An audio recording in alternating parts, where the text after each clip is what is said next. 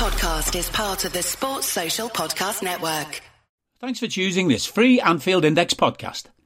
If you'd prefer to listen to this or any of our other shows without adverts, then now's the time to check out Anfield Index Pro. With AI Pro, you can supercharge your entire listening experience.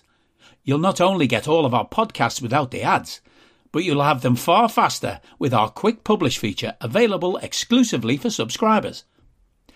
AI Pro also puts you in the heart of our sound studio, with an option to listen to many of our shows live and interact with the podcasters in real time as the shows are recording. Upgrading couldn't be easier. AI Pro is available on all popular podcast platforms, and we have our own apps for Apple and Android. Just head on over to AnfieldIndexPro.com and get started today. Hello, everybody, and welcome to the latest Anfield Index Under Pressure podcast. Tonight we're going to be going through another win. Another Liverpool win, 6 points in a matter of days. Let the good times roll. But unfortunately for tonight, it's a two-man pod. We've had two emergency situations. So it's just me and my namesake, Mr. Daniel Rhodes. Good evening, Rhodesy. Not only have I been enjoying Liverpool wins, I've been surviving on 4 hours sleep while I watch some pink ball test match, day-night test match. It was pretty much... I'll tell you that vomited on by a 4-year-old. It's been an interesting 7 days. If there's nothing to help you can get you over being projectile vomited on, then it's Stuart Broad new ball spell with a pink ball under lights. That was magnificent. It was, yeah. 4 consecutive bowls, was it? Oh, talk about rolling back the AIDS, Rosie, wasn't it? Stuart Broad. And just for all our Australian listeners, we're just going to say Stuart Broad and Jimmy Anderson, more test match wickets. And Shane Warne and Glenn McGrath. So stick that. While Indian listeners clapping and glorifying in their victory over Australia. Alex. To be honest, we will probably have to say that Jadeja and Ashwin will overtake Broad and Anderson at this race. They will overtake them at some point. But if Broad and Anderson are unplayable in England, there's possibly have never been before more unplayable duo than Jadeja and Ashwin currently in Indian conditions. No, absolutely. Yeah, peerless they are. Right. Anyway, that's enough cricket nonsense. We are here to talk about Newcastle 0, Liverpool 2. Rhodesy, it was... It was a great win, and we're going to come into why and then discuss the whys and wherefores of the match. But quickly, I guess the big starting 11 news for Liverpool: return of Virgil. The return of Virgil. We've needed him clearly. Obviously, the decision to go with Gomez was the one that Klopp had to make. I think in the past 2-3 games, you could say, of a bad and low bar, which is something we'll keep coming to. Gomez has probably been better than Matip. Here's a question for you, Rhodesy. Do you think he's going to stick with Joe for Real tomorrow, or do you think he's going to go back to more experience?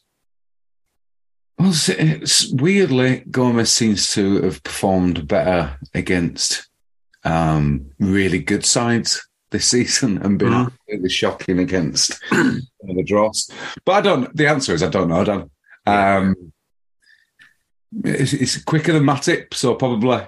Yeah. It's not going to be an aerial thing, is it, against Real Madrid? No. Yeah, it's all about Vinicius, isn't it, really? Yeah. And Valverde. Yeah. So, He and Trent are going to be tested. Let's just say that. Yeah, maybe it will be for his extra recovery pace. But yeah, only one change otherwise for us. And then Newcastle, obviously, the big news for them was that Bruno Guimaraes is still absent. Obviously, that was something just nice that we've played Newcastle twice this season without Bruno Guimaraes on the pitch at either time. So yes, and we've come away with two wins. Maybe there's a correlation there.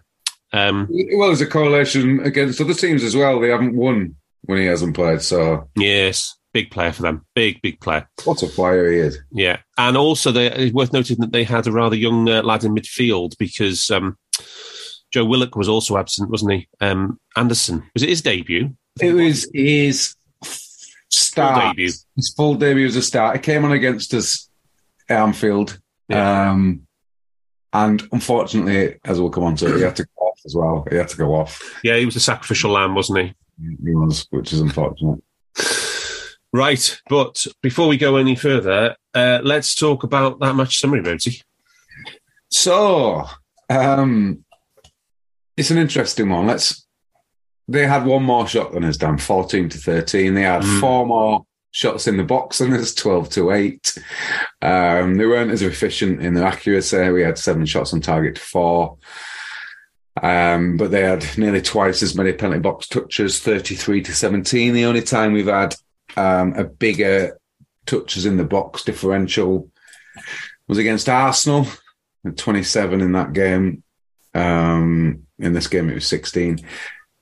And we did have 5 big chances against 3. And the context of that is that was 20% of Newcastle's big chances conceded down, which is ridiculous. They were the best in the league. First of all, they were the best in the league in terms of goals against in the Premier League. And they're still the best in the league for goals against. Yeah. But they were also they were also the best in the league for big chances conceded. So, and before Liverpool, this match, they'd only conceded 27. Yeah. And the next best was Man United with 33. Yeah. So, and Man City with 33. Yeah. So that's quite an achievement. And obviously, a lot of it was against 10 men, but not all of it. No. So the XG, the final non-penalty XG was 2.1 to 2. Just in our favour, but I said after the game, I think we were upgraded on a big chance. It was 4-3 big chances after the game. I said after the game, I thought it was probably a deserved draw. On the numbers. Yeah, on the numbers. But and then you've got game state down. So game state, you've got Almiron misses a huge chance. Brilliant save from Alisson after the 3rd minute. Huge. And then we score 2, and then they get a man sent off. And at that point, clearly, like myself, the players thought, this is done. Yeah. This game's done. We can now rest because we've got a huge game against Madrid. Yeah. And from that... How did that work out? from that point on, we were a bit of a shambles until the last 10 minutes when we had another 2 big chances. Jota missed a couple. But Newcastle's XG went from 0.5 after they had a man sent off to 2. So they created 1.5 XG and 2 big chances after they had 1 fewer player. It's crazy. I've never seen a 10-man team dominate another side. Not dominate. Dominate is an unfair word, but have so much of the game as they did against us. Yeah. It wasn't great, was it? But we are going to focus on the period where the match was won.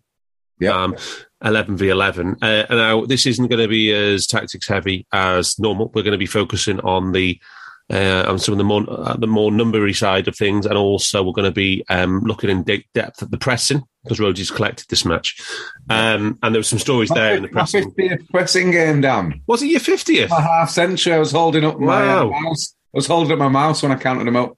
Yeah.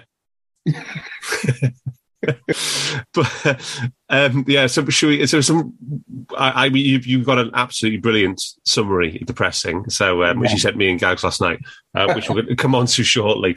But so let's talk about that.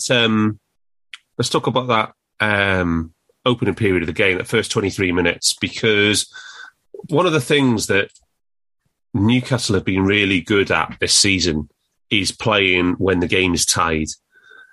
So they're... Are you that person who has everything? The coolest merch and those must-have fan threads? Well, over at our Anfield Index shop, we've gone that extra mile when it comes to pimping up your Liverpool collection. From our popular range of bespoke design t-shirts, sweaters, hoodies and hats, to our signature edition mugs, prints and coasters, all provided with fast worldwide shipping. We have something for every red. We also stock official LFC merchandise and are licensed with the Premier League and UEFA to sell official iron-on shirt badges and sleeve patches.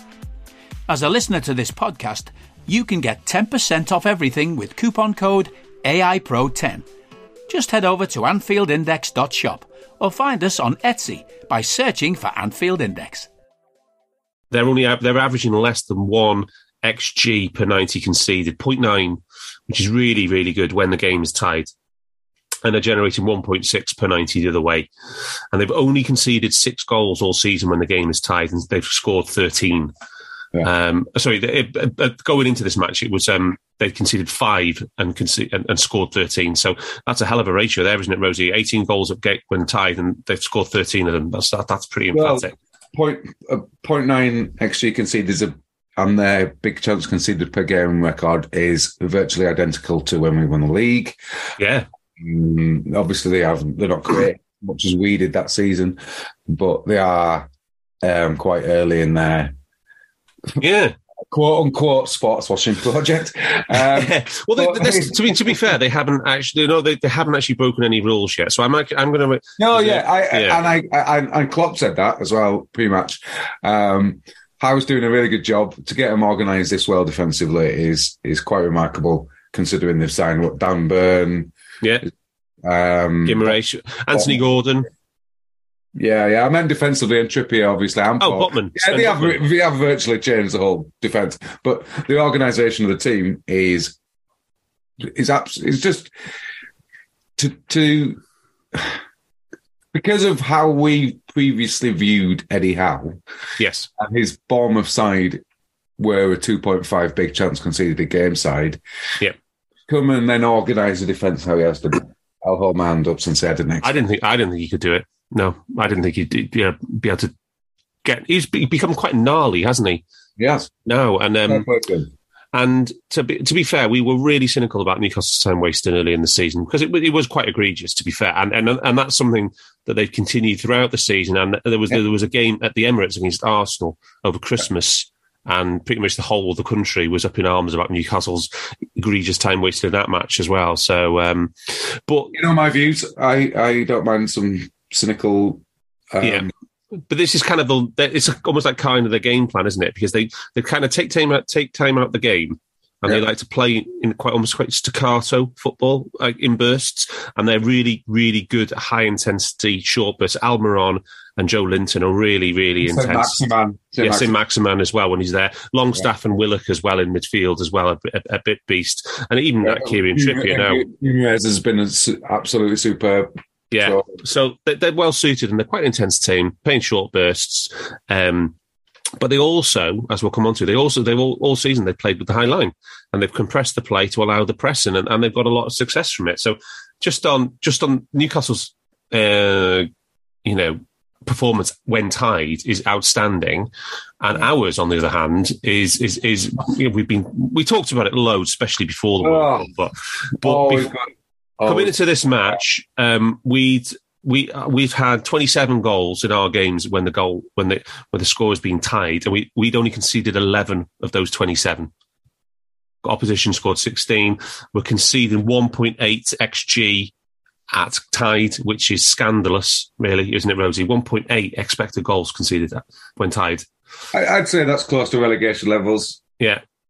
And a negative XG overall when tied. And then, I wish I'd have known. I don't know how we'd do it, but it'd be good to do a big chance differential as well on tied. Yeah. And we've been pretty shocking. And then, lo and behold, Rosie, we concede the big chance after 3 minutes. Almiron, pretty much clean through. From a failed press.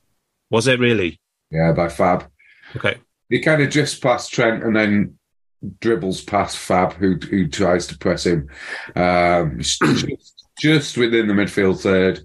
And then Almiron, who's getting up from a knock or whatever it was, is absolutely unmarked. And it's a lovely through ball. And then an even better save.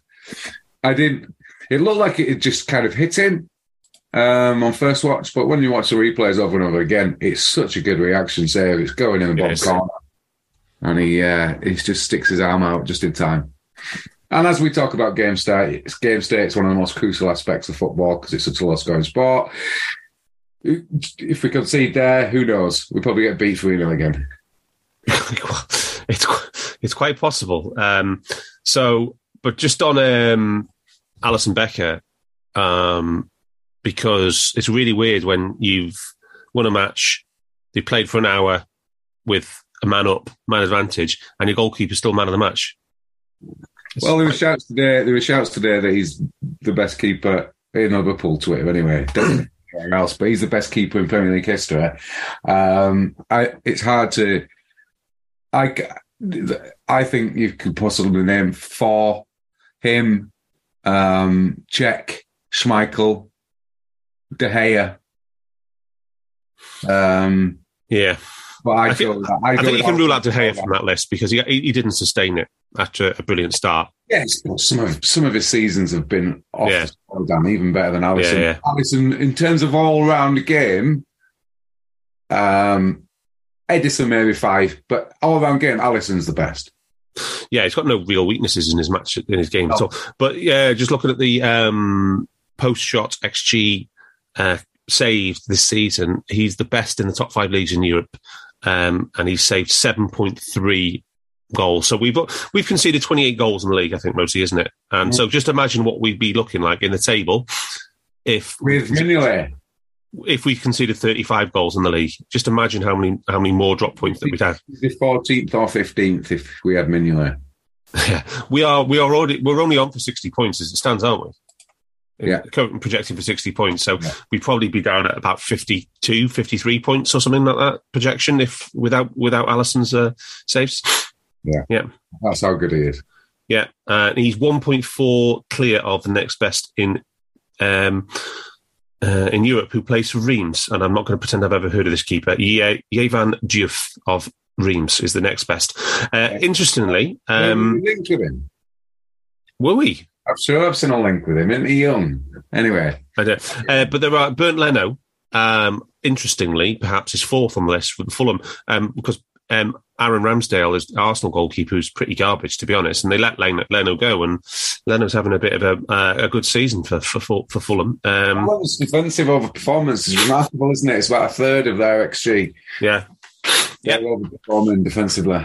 Although they're not overperforming as much as Newcastle, who are still on understats model over 10 goals above their expected. Fewer than they've conceded 10 goals fewer than expected. It's incredible, really. It is. But I think we could say that's more tactical good. You know, it's their organisation that's good. I think with Fulham, I think it's a little bit running hot.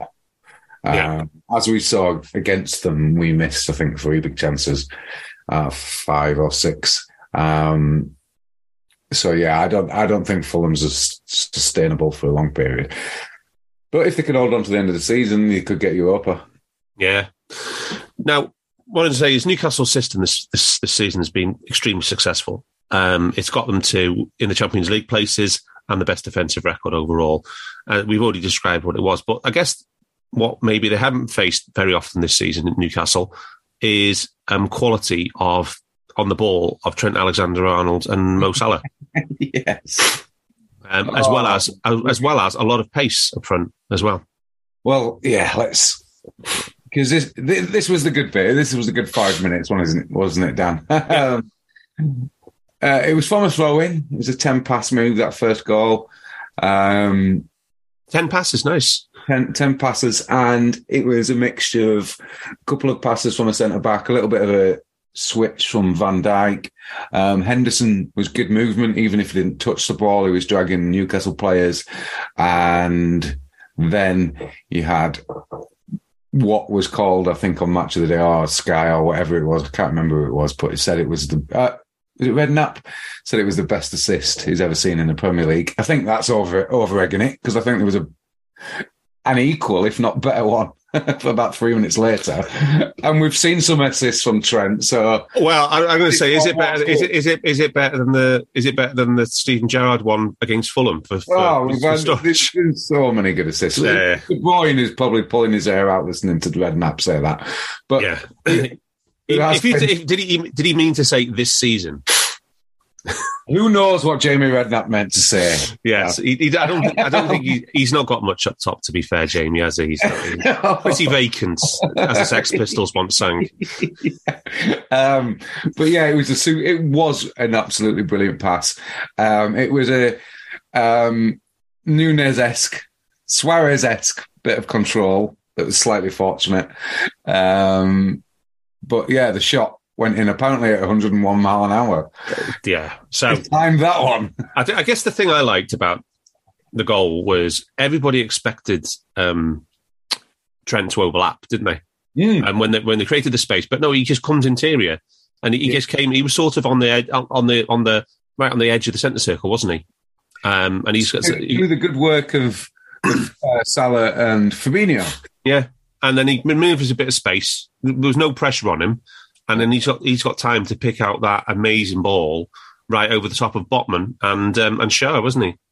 And Salah talks about how he's learning Nunes' movements. I don't know how, because I don't know if Nunes knows what they're going to be. But Nunes just goes, and Trent sees it and has the ability to pop it on him.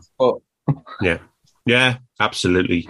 Wonderful ball. And then, I always think that finishes like that should be worth double, Rhodesy, just for the stylistic and the emphatic nature of them. Yeah, they've got those fancy cameras now in the nets, haven't they? And that camera just did like a 360. It was destroyed. It was just one of those.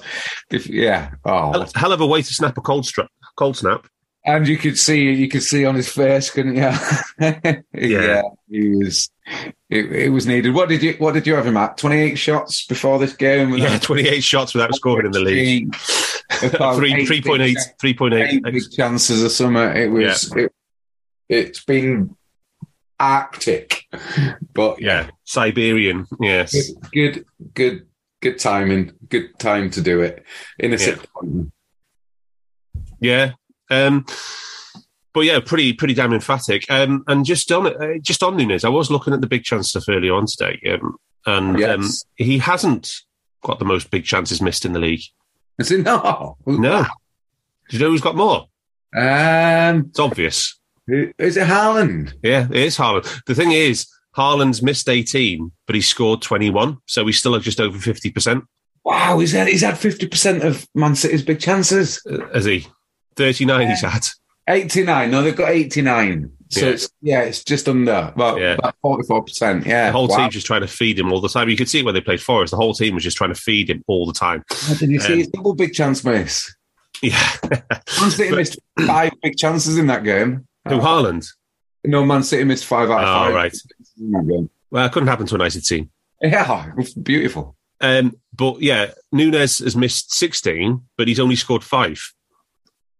So that's the problem. So whereas Haaland's over 50%, Nunes is down at 25%, big chances. Ivan Toney's missed 13, but he scored 12.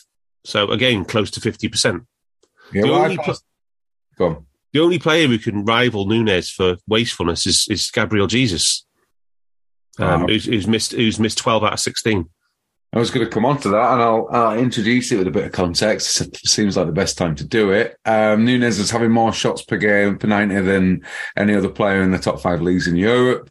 Is he? The only players to have more than 5 per 90 across a full season in the last few seasons have been Messi, Ronaldo, Muriel. Muriel. Yeah, and Insigne at Napoli. Nunes has also had the most shots on target per 90, so he's hitting the target. But in terms of underperformance in the Premier League, you've got the 5th worst is Jesus, the 4th worst is Nunes, the 3rd worst is Eddie Nketiah. So there's all sorts of Arsenal anomalies going on. I don't know how they managed to sustain that. There's also another Arsenal link because Welbeck's the worst, and the second worst is Bamford. So wow, it's a rogues gallery there, Rhodesy. if I don't know, are we ever going to get a Darwin hot streak? I meant to. You asked me to ask this question, but if he ends up with 20 goals this season, is that acceptable, Dan? Well, I wish we had Sion because I would. It's going to be pretty hard to criticise him personally when he's scored 20. He's reached 20 goals. That's a milestone for any forward for sure, right? Yeah. But overall, you will definitely still be able to say he's underperformed his XG, right? Personally, so he might have been able to have 25 or 27, who knows, by the end of the season, right? Yeah. But I guess the issue with is an average season, Dan, just with an average conversion rate. Yeah. I guess the big unknown is the impact on the team, and unfortunately, he's left a lot of points out there. We've missed a lot of points directly because of him. Unfortunately, he's left a lot of points, and I think we've discussed it repeatedly. Is he taking shots off Salah?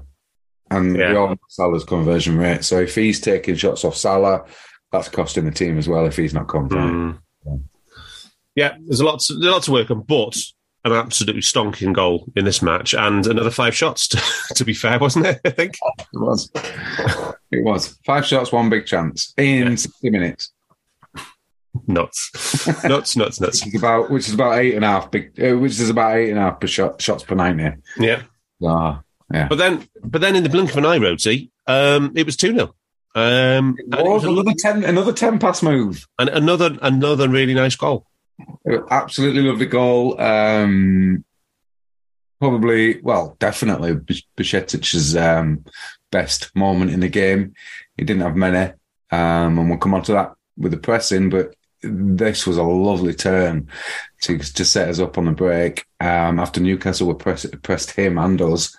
And then we just talked about Trent's assist, but I've watched. What did Jamie Redknapp say about this one? I don't think he said anything, of course, because it's not English.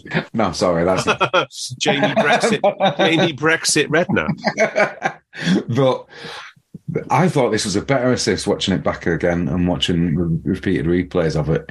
And excellent control from Gakpo and quite an instinctive striker finish to do the slide. But yeah, I think because he plays it first time when they're moving ball, whereas Trent's got time to set himself and measure it, hasn't he? You know, so he does, and it's not to take away from Trent, but for Trent, it's kind of the shape of a pass that he plays maybe 10 times a game, where he's doing it with that part of his foot and curling it in rather than out.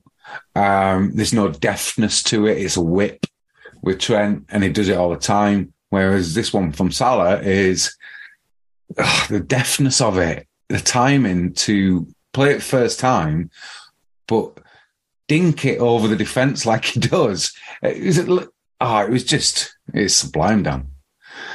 But the way it was good. It was really nice to see the connection between him and Cody, wasn't it? Because he saw the run, and Gakpo anticipated that Salah could get it to him. So that was really encouraging, I thought. And something we haven't seen a lot since the tournament. No. There hasn't been that link up between, with Núñez has had 4 assists for Salah this season and all that, but in particularly in January, those 3 weren't working together.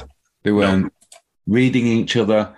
They weren't creating many chances for each other. They weren't pressing as a unit. It was 3 individuals in 3 different positions, trying to learn each other. And that was a good sign. More of that, please. Yeah, and the other thing, which somebody remarked, which I hadn't noticed when I first watched it, only on the highlights then, was Van Dijk actually shouts at Bajcetic to drop in.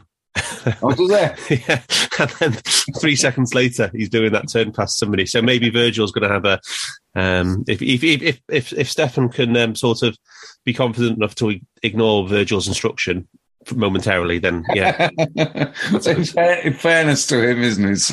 He's only young. I can't. He was pretty bad in this game. Bless him. We'll come on to it, but he looked absolutely shattered. So it's going to be. We had cramp, didn't he, after 70 minutes in one of the games, and we brought him off after 72 minutes, I think, the next game, and then brought him off after 80, the game after that. And then he played a full 90 against Everton. Yeah. Just young. He's going to be knackered. Hello, I'm here to annoy you. I'm here to annoy you into listening to more of me and more of others on EPL Index. We don't just have the Anfield Index stuff. We've got EPL Index as well, which covers the entirety of the Premier League. And we have 3 podcasts and a whole bunch of really good writing on EPLindex.com. The podcasts are my own two-footed podcast, which is every day at 4 p.m., Monday through Friday, covering the whole league. We have A Tad Predictable, hosted by Tadiwa. You know Tadiwa, he does Anfield Index. He presents A Tad Predictable before every Premier League match week. And then Kevin DeVries and his crew on the EPL Roundtable, they're every week after the Premier League match week. So make sure you listen to everything we're doing on EPL Index and follow us there on Twitter at EPL Index. Thank you. Bye-bye. We've been asked in the Under Pressure Discord to discuss Cody Gakpo again. So another goal, nice finish. Yep. What did you make of him the rest of his game, Rhodesy? So should we start with his pressing? Yes. So it's interesting because when I collected it, you kind of have narratives going in on your head as you're doing it, because you see things that you definitely don't see when you're watching the game. Yeah. And I thought he's pushing really well here, really doing what we want him to do, winning the ball, pushing them back, stopping them from countering on us. Kind of an intelligent 9 role, the stuff that you see from Firmino. But then he kind of dropped off a bit of a cliff when and I don't know how, but when they went to 10 men, it was, I think his efficiency, what is it, 68.4? Yeah, for the match. Anything over 15, any of the players over 15, and one of those for me. For the rest of the match, after the red card, he was 48% efficiency. There we go. Yeah, you did do that. I did. Yeah, he had 10 of his 19 when it was 11 v 11. There you go. So yeah, he was neat and tidy at 11 v 11, and which is what you want. He forced a few turnovers. And stuff. It's stopping them from countering through the middle. It's almost like maybe he just had literally no clue what to do when we were a man advantage. It was baffling. I think he gave away 3 free kicks from presses, or definitely 2 bad ones. Yeah, it's just like, just why? How can you press worse against a side with 1 fewer players? And the other thing, I guess, is that on the ball, his other on the ball contributions. 2 shots, obviously 1 goal. What do you make of him in the rest of the play, Rhodesy? Yeah, they had a miss, didn't they, when Pope got sent off? That was his other big jumps. He had 2 big chances, scored 1. No, I thought only eight passes completed. I thought 2 a man done. Yeah. Everyone other than Alisson was terrible after they went down to 10 men. So I don't think it's hard to disagree with that statement, to be fair. So was he. Yeah. Maybe not Salah. I can't remember Salah doing much wrong or doing anything. But his efficiency was 90%, which with 20 presses is excellent. Yeah. I should have noted this on the message I put for you, but I did think a couple of times Salah's saying to people, he's pointing when he's going into a press out of the keeper or centre back, and he's pointing. He wanted people following him up. Follow up to Longstaff. Yeah. Or Shah. Because he was on. So he either wanted Hendo, Nunes, or Gakpo, didn't he, to support? Yeah, he's doing Botman and who's there left, and Byrne. So and then the keeper. So he's pressing one of those 3, and he's pointing to, right, if I'm going here, if I'm going to run 10, 15 yards here, I want you lot backing me up. Yeah, they weren't, or they'd. Right, this is such a key thing as well. Firmino doesn't need Salah to point. No. Mane didn't need it last season when he went into that role. players shouldn't need, if they're pointing, the players are then reacting. So they're going, oh shit, Salah's telling me to move. But by the time they've moved, they can't get near enough to the player. Yeah. It's got or they just get passed around. But it's not ingrained, is it? And that's the thing, you see. Exactly. We said it's going to take... be ingrained with Henderson. Oh, yeah. Well, for sure. But for new players, it's going to take 12 to 18 months, isn't it, to integrate in that, to be seamless in that way. And that was the fact. So Salah gets 9 out of 10 efficiency, and Gakpo's at 68.4, which is abysmal, because even the whole team as a context in this game was about, 77%. Yeah, really low. Underneath, which is a very low efficiency for the team, and Gakpo was underneath that by 10%. And just before anybody says, thinking about, is it all against Alan Saint-Maximin? I know Saint-Maximin had 10 dribbles in this match, opta dribbles, and he completed 7. But the pressing efficiency was low on all Newcastle players. So when you've got, what we do is we call it target efficiency. So if you sum up all the time that they were targeted, it's quite often you'll see players 95 to 100% efficient. So it means every time we press them, we at least push them back or sideways. Bajcetic against who's their holder who came back to Joe Linton. No, I mean Everton's. Bajcetic against a couple of Everton players was 100%. Yeah. Just a gay. Yeah, you know what I mean? So, but we had in this match, right? Efficiency on Joe Linton was 75%. Dan Burn, 6'7", Dan Burn, it was 78% efficiency. Fabian Shaw, 71%. Sven Botman, 67%. Kieran Trippier, 71%. Daryl Murphy, 71%. And Saint-Maximin was actually at 82%. In terms of the efficiency, which is still low. It's exactly, that's underneath the average. But we just listed 6 players there where we had low efficiencies against them, and 1v1 duels. 1v1 duels, and I don't know if it's on there. I think you have done it, but even group pressing, which we talk about as one of the key factors in how good we are, especially from creating chances. Because if you group press a player, you've got a much higher chance, I think, Dan, of that's right, yeah. Ball back. And if you win the ball back, especially in the final third, then you're going to create a chance from it. Yeah. Even our group pressing, I think, in this game, I think you've done it after the sending off or something, where you said that when we did. It's 77 for the groups. There you go. But it's like we did group press a lot when we had the man advantage, and I was just wondering whether you saw that, because there was only 3 group presses in the first 23 minutes when it was 11v11, and then after that there was 34 group, which is the most we've seen in probably a year, maybe a year and more, but we had a man advantage. And I was just wondering whether you saw something there where we consciously thought, well, we're a man up here, we'll just gang up on guys 2-on-1 here, group pressing. It makes absolutely logical sense that when you've got a man extra, you are able to sacrifice a player positionally to group press a player. So it doesn't matter what position it is, you should have more opportunity to do a group press. Yeah. Makes sense, doesn't it?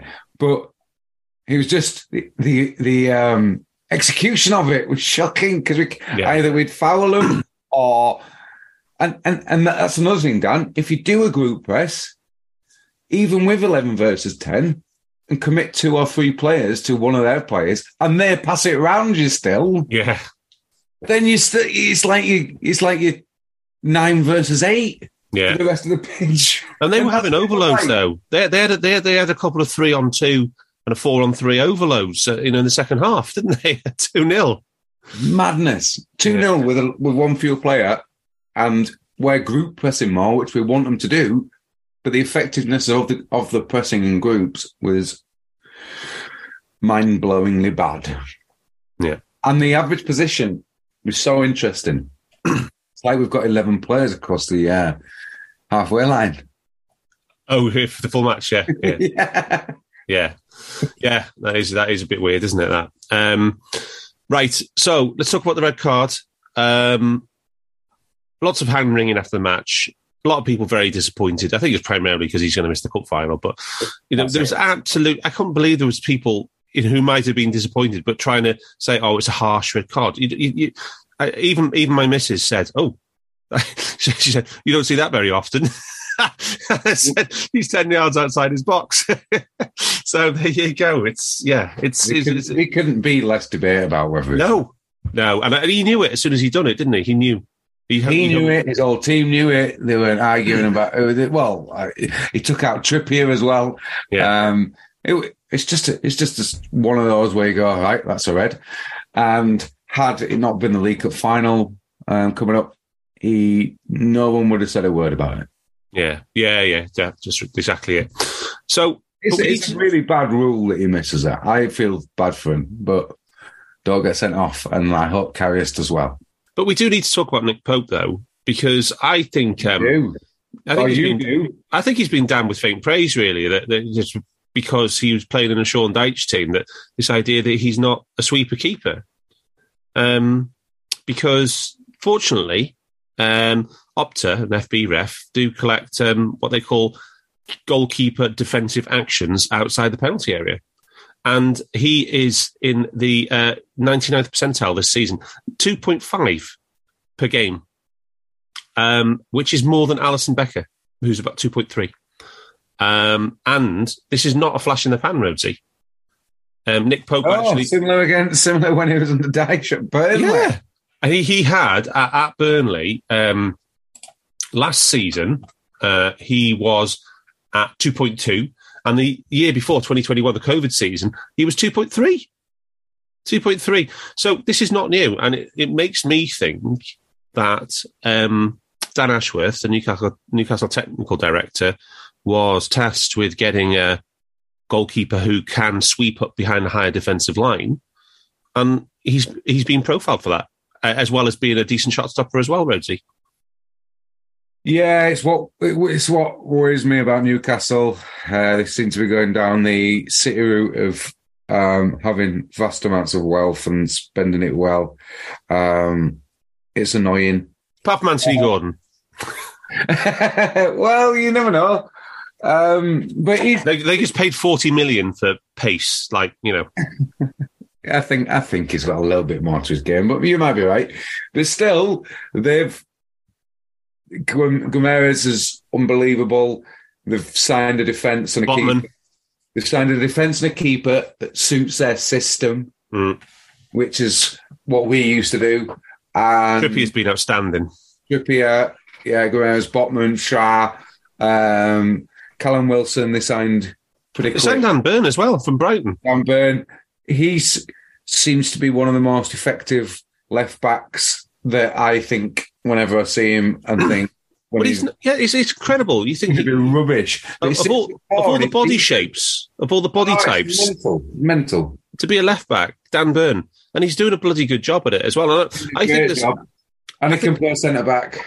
And I think there's a lot to be said here with what Dan Ashworth and Newcastle have done is maybe cutting through stereotypes and what you can see. Yeah, and looking through and actually what matters underneath in the numbers. And 100%. Almiron was absolutely dog shit for years, and then suddenly is one of the best players in the league. How have they done that? Yeah. And Joe Linton's got confidence like he never has. Production from St Maximin after Sai rightly. And it's not all Bruno Guimaraes. It's not. He's a massive part of it, but it's not all him. And I just think it's more like that. There's a lesson here that for people that just because somebody plays in a team like for Sean Dyche does not mean he might not be suited. Robertson played in the team for Steve Bruce that went down. Who's that? Sorry, Robertson played in the team for Steve. Yeah, it's true. Yeah, a lot of people called him the Scottish Moreno. Well, the beauty about analytics is this is what it does. If you mine the data and this is. Again, Dan, we've done full-on episodes of UP where we're praising what we do in terms of our sign players that suit the system. Yeah. That's what Newcastle are doing, and they're doing it really well. And they've got a manager that's implementing a plan, and it's working for them. There was a brilliant Right. Do you remember the old Soconomics book, the original one, Simon Cooper and Stefan Szymanski? And that was most famous for the wages, Stefan Szymanski wages to success correlation. Yeah, it was which correlated and complemented Tompkins' work. Yeah, that's right. Yeah, and Stefan did work with Paul Tompkins, didn't he, on the transfers as well, linking that in. But there was also a chapter in Soconomics in the original book called "Gentlemen Prefer Blondes," and what this was about was the bias of heuristics in scouts and people and pundits who, when they watch a player with distinctive characteristics, such visual characteristics, such as blonde hair, and they can come away with, because they're easily noticeable, then their actions become more easily noticeable. So cognitive bias is the other way, but I think in the book they call it heuristics. But it's all to do with the way the brain interprets the way things look, rather than look at how effective it is underneath.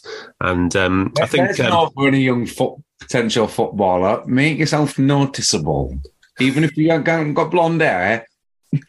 So, what you're saying, Conor Gallagher? Then is that what you're saying? Well, but if you make yourself noticeable on the pitch from a purely shallow point of view, scouts, because of human beings, just notice you.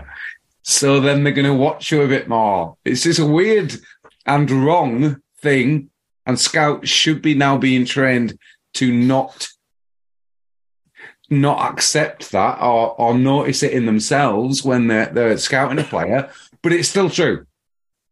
Yeah, which is why you need to have the eye test backed up with numbers and evidence. And that's what they say in Soconomics. And then the numbers game. Similar. Yeah. So yeah, Nick Pope, maybe he's the I don't know what would be the opposite of gentlemen prefer blondes. He'd be like the ugly girl that no one wants to ask out, I guess. Something like that. He would. But it's got the numbers to prove it. Yeah. If you want a sweeper, Nick Pope's your man for cheap. Or I guess it'd be more like the Prince Charming story, where he's a frog, and then when she kisses him, he turns into a Prince Charming or whatever. It'd be the opposite. It'd be the opposite way around, wouldn't it? Like that. Anyway, that's enough Hans Christian Andersen. Right. Right. Just as a huge tangent, quickly, Dan. The stats guy at Southampton. His name escapes me, but he was at Midtjylland. Oh, Rasmus Ankersen. Yes, he appoints Nathan Jones as a massive overperformer. Yeah, in the lower leagues in England. Yeah, and that didn't go well, did it? So but then again, he only got 8 games.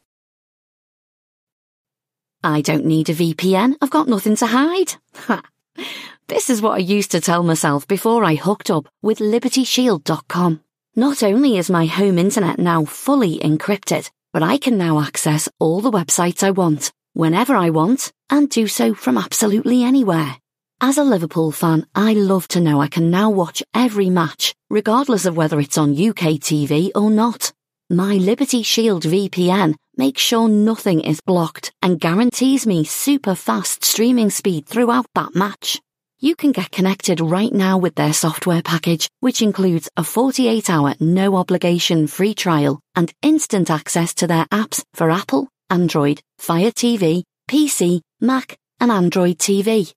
Or go a step further like I have and get one of their pre-configured VPN routers. These small but powerful devices allow you to easily connect every device in your home to VPN, making it the perfect solution for smart TVs, Mag boxes, and games consoles.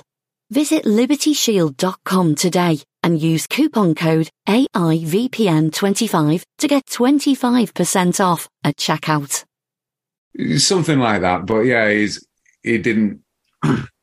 seems to be a strange character anyway. But I just thought it was interesting that he was appointed on Anderson's recommendation based on stats and based on overperformance and based on all the deep dives that they do, and then he turns out to not win. To be fair to Rasmus Ankersen, he also recommended Thomas Frank for Brentford, who are now on a 10-match unbeaten run. So exactly. No, I think it's interesting. I think you can. this is another. It's like the flip side of it. You've got the personality of Thomas Frank, who seems absolutely settled in his beliefs, whereas Nathan Jones didn't seem to believe in himself. Yeah. And there were loads of quotes, and he came out after beating Man City in the League Cup and said, "Oh, this is it now." And then he came out 2 games before he got sacked and said, "Oh, I've never implemented my style. I've kind of not gone." So you have to measure the personality as well as the stats. He was quite an abrasive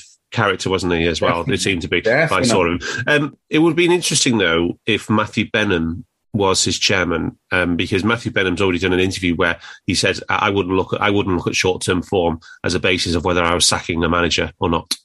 Yeah. And absolutely. So I wonder if he'd hired, I guess the acid test for Matthew Benham would be that you're at the bottom of the table and you're at 4 points adrift at the bottom of the table. So. Yep. But yeah. And then they go and beat Chelsea. That's why people like Matthew Benham earn the big money, I guess. Yeah. It is. Yeah, and make themselves millionaires. He already earned his big money, and that's why he's bought his football team. Yeah, this is true. Right, so let's talk about the pressing, Rhodesy. Give us your summary. Give us your pressing summary. Do you want the one that I did for you and Gags first? Yes, please. So I said, I thought Bajcetic looked knackered. We've already touched on that. Fabinho was hit and miss again. Henderson was good at points and then abysmal for the rest of it. Firmino and Jota were an absolute shit show when they came on in terms of pressing. Like I said, Gakpo did well, but looking at his figures, he obviously didn't do well after. He did well at 11v11, let's give him that. Nunes didn't do anything. It was a weird kind of pressing situation where is he just not integrated? Players wasn't even trying to press him. I don't know if that was a tactical thing, but he wasn't ever committing. So, so when you're collecting the video, when you're collecting off the video, Rosie, and you're watching the slow motion, when we're in a defensive shape, what do you see from Darwin at all? Does he just literally hold? Does he just stay on the halfway line? What does he do? He has a bit of a look around, see what other people are doing. There's no instinctiveness. He doesn't think, right, the ball might go there so I can catch him out. He's not. I've already touched on this season. He's the least. He's the opposite of Firmino. So Firmino can hide. At his peak, Firmino could hide and then attack in a press and win the ball, and the defender wouldn't even know he was there. Everybody knows where Nunes is. Yeah. He doesn't do anything subtly. He's not a presser yet. Maybe in 18 months he might have improved, and we'll do an analysis, I'm sure. But at the moment, there was no. Trippier must have felt like he had a day off in terms of being pressed, because he hardly got it. Same as Shah. And also Robertson looked drunk in the second half. I've never seen anything like it. Don't know what was up there. He must have had a nice Scottish bourbon beverage, whiskey in there. At half time. Half time. It was mind blowing how, because Robertson's one of the best full-back pressers I've seen. Yeah. He created, there was that triple press against Everton. He was the instigator and main protagonist of that. And that's him at his peak.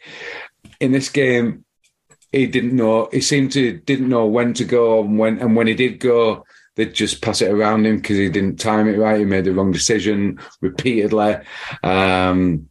He was bad. Robertson, 57% efficiency, Trent 60. Can you imagine that out wide against and Gordon? Yeah. It didn't end well. Yeah. Yeah, and then Jota and Firmino were only on for half an hour each. And Firmino got 15, Jota 12, but they were both 75% efficiency again. So just, yeah. Like I said to you, I didn't know. 8 fails in between them. Yeah. It'd have been nice if we'd have found out the running stats and sprints and stuff for this game, but it felt like, to me anyway, watching it, it felt like the effort was there. Even with 11 against 10, it felt like the subs, Elliott came on as well. I think it was Firmino, Elliott and Jota with 3 of our most frequent pressers, minutes per press. The energy was still there, which it wasn't when it was 11v11. I don't think the intensity was there when it was normal, but the execution was just laughable at times. Yeah. Laughable. Yeah, I mean, we've seen some rusty players, right, coming back from injuries and stuff like that. This version of Bobby is quite something, isn't it? And Jota, yeah. Yeah. Neither of them. Klopp said again before the game, both of them need minutes. We need to keep giving them minutes because he outlined Jota in his press conference and said he wasn't. You could tell how rusty he was when he first came on, and he was rusty in this game. Not all pressing and finishing. Yeah, missed 2 big chances. Yeah, one header that was nice. I thought it was dropping in. That was nice. Yeah. Well, but the amount of times we've seen him score that or hit the target at least. But he was outside the frame of the goal, wasn't he? Yeah. He was heading it back across. Yeah.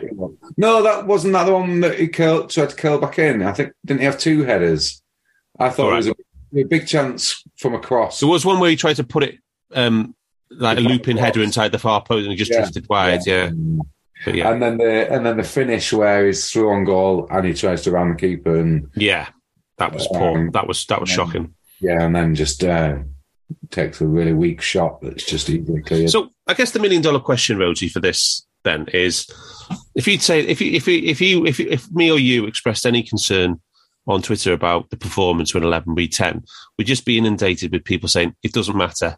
We'd switched off. We were saving our legs. How do you buy that as a response? But there's 2 elements to that, isn't there? There's the context of the season. The only thing that matters is the win. The only thing that matters against Madrid is the win. But then that's not what this podcast's about. It's not what analysis should be about. You analyse the performance, and the performance once Newcastle went down to 10 men was as bad as that first 30 against Wolves, as bad as the game against Brighton. How can you let a team with 1 fewer player dominate? They had more shots, double more touches in the box. Yeah, 2 big chances. It was only about the last 7 or 8 minutes where we broke it open and looked like finally that we. It was 3 big chances. I think the big chance differential at that point, we'd had obviously. After 24 minutes, we'd had 3. So we'd had Darwin, Gakpo's goal and Gakpo's header from a Pope free kick. And then they had... Oh, God, we haven't even discussed the set plays. Well, they had the Shah header from a corner. They had the Dan Burn one that hit the bar. Then they had the Callum Wilson one that was saved by Alisson. So I'm not sure the Dan Burn one is a big chance, but it's a good chance. I think it was 16% on the stat. They had 3 high-quality chances when they were down to 10 men before we had another 2 at the end to make it 5-3. It's not good enough. We didn't have a big chance between... They had 6 shots from set plays, corners and free kicks into the box. 6. Yeah. And the Shah one was Núñez showing how poor he is at dominating in the air, despite being taller or as tall. That was the centre of the 6-yard box, pretty much. Yeah. That was either the Burn one or the Shah one. But the Shah one, yeah. Yeah. Second half, yeah. Yeah. Burn one. You called it against Everton. And they had they hit obviously at the post from a set piece. And then, to be fair, it was Sai who was ripping his hair out. Sai doesn't have any hair, but he was going mad. He was spitting feathers about Darwin's because he's in the mid zone, which is really important defending set plays, really important position. It's a vital spot, isn't it? Well, all three of the zones, but essentially, somebody gets the ball over there. Of course, but Size called it pretty much straight off the bat and said that Gakpo and Nunes have the physicality to dominate in the air, but don't seem to have the aggression or willingness or whatever it is. I don't know what it is. Yeah, I heard it be better for the size that they are. Dave did it nicely on Scouted. I thought Dave summed it up nicely on Scouted. He said that Cody Gakpo's 6'4", but he defends he heads the ball like somebody who's like 5'9", whereas Sadio Mane was 5'9", and he headed the ball like somebody who's 6'4". And that was a really nice way to summarise it. That's an excellent way. Yeah, I remember rightly. You have to tell Paul to update his height against aerial dual correlation chart that he did about 3 years ago. That was just brilliant. It was actually, it was probably longer than that. It's when we had the Joe Allen team and, first year of Brendan, I think. First year of Klopp, I think. He's still done it. He did one last season, I think. Did he? As well, about updating and how impressive Matic was. Yeah. He's also gone into his shell earlier this season. Oh. And the problem was playing Gomez. So, yeah. And also he found, which is an interesting one, he found a Bundesliga tax. So players, on aerials. Yeah, players that come from the Bundesliga to the Premier League lose 30% of their aerial dual success rate, which is fascinating, isn't it? Yeah, and that obviously the lad who played for us is a case in point. Kabak, yeah. Was 82% in the Bundesliga and came down to 55 in the Premier League. So that's an interesting one. Yeah. Probably because there's not many Sean Dyches in the Bundesliga, but yeah, true. Yeah, but tell Paul he's going to have to update his because the one thing I liked was he used career aerial dual numbers, which is big samples against their heights, players' heights. Yeah, and the correlation is fascinating between. It's just. It'd be interesting to see where Cody Gakpo and Sadio Mane would be on those charts. Yes, definitely. Absolutely. I will. I'll put a note on that and I'll ask him tomorrow. But yeah, do you know what Joel Matip's aerial dual win rate for the season is? I know it's going to be bad, but from 78% to 60? Nope, 38. Oh, you're joking. Nope. See, how do we explain that? I don't even know how to explain that. That is mind-blowing. He's contested 24 and he's lost 15. Yeah. That's lower than Mikalenko for Everton, who's a fullback. It'd be lower than my 7-year-old. He's about 4'4". Yeah, Virgil's still at 77, which is pretty much where he's always been. And Kurt Zouma, he's always up there as well, isn't he? So, yeah. Oh, there's lots of Maguire's another good one in the air. Yeah, he doesn't get any minutes these days. No. Well, what's Martinez? Because we all took the piss. Oh, he's a non-factor. Yeah, he is. He is low. Let me just find him now. Yeah, I don't know what Martinez. It's about 50. He's about 50, I think. Last time I did check this. Yeah, because right. So he still wasn't going to get dominated in the air, but he seems to be good in terms. I mean, he's a good player. That was never the point. It was just about whether he would leave a vulnerability. Yeah, he's 54.7% Martinez. Yeah, that's similar to Gomez, is it? Gomez. About Gomez's career. Gomez, yeah, exactly the same as Gomez. Yeah, there you go. Yeah. Anyway, Rosie, it's been fun. It's always fun going for a win. Any other business, mate? Any other business? No, I'm starting to get the butterflies that you get. Yeah, the big game. But the good news for everybody listening. When was the last time you had butterflies this season, Dan? Yeah, it's just true. God, yeah. The good news for everybody, Napoli away. Yeah. Or maybe the Ajax game at Anfield, which you needed to win or something like that. I don't know. Yeah. Anyway. I was thinking about it earlier this season. Maybe the Man City game, and then it kind of gave us a bit of false hope. Yeah. But I can't remember having butterflies.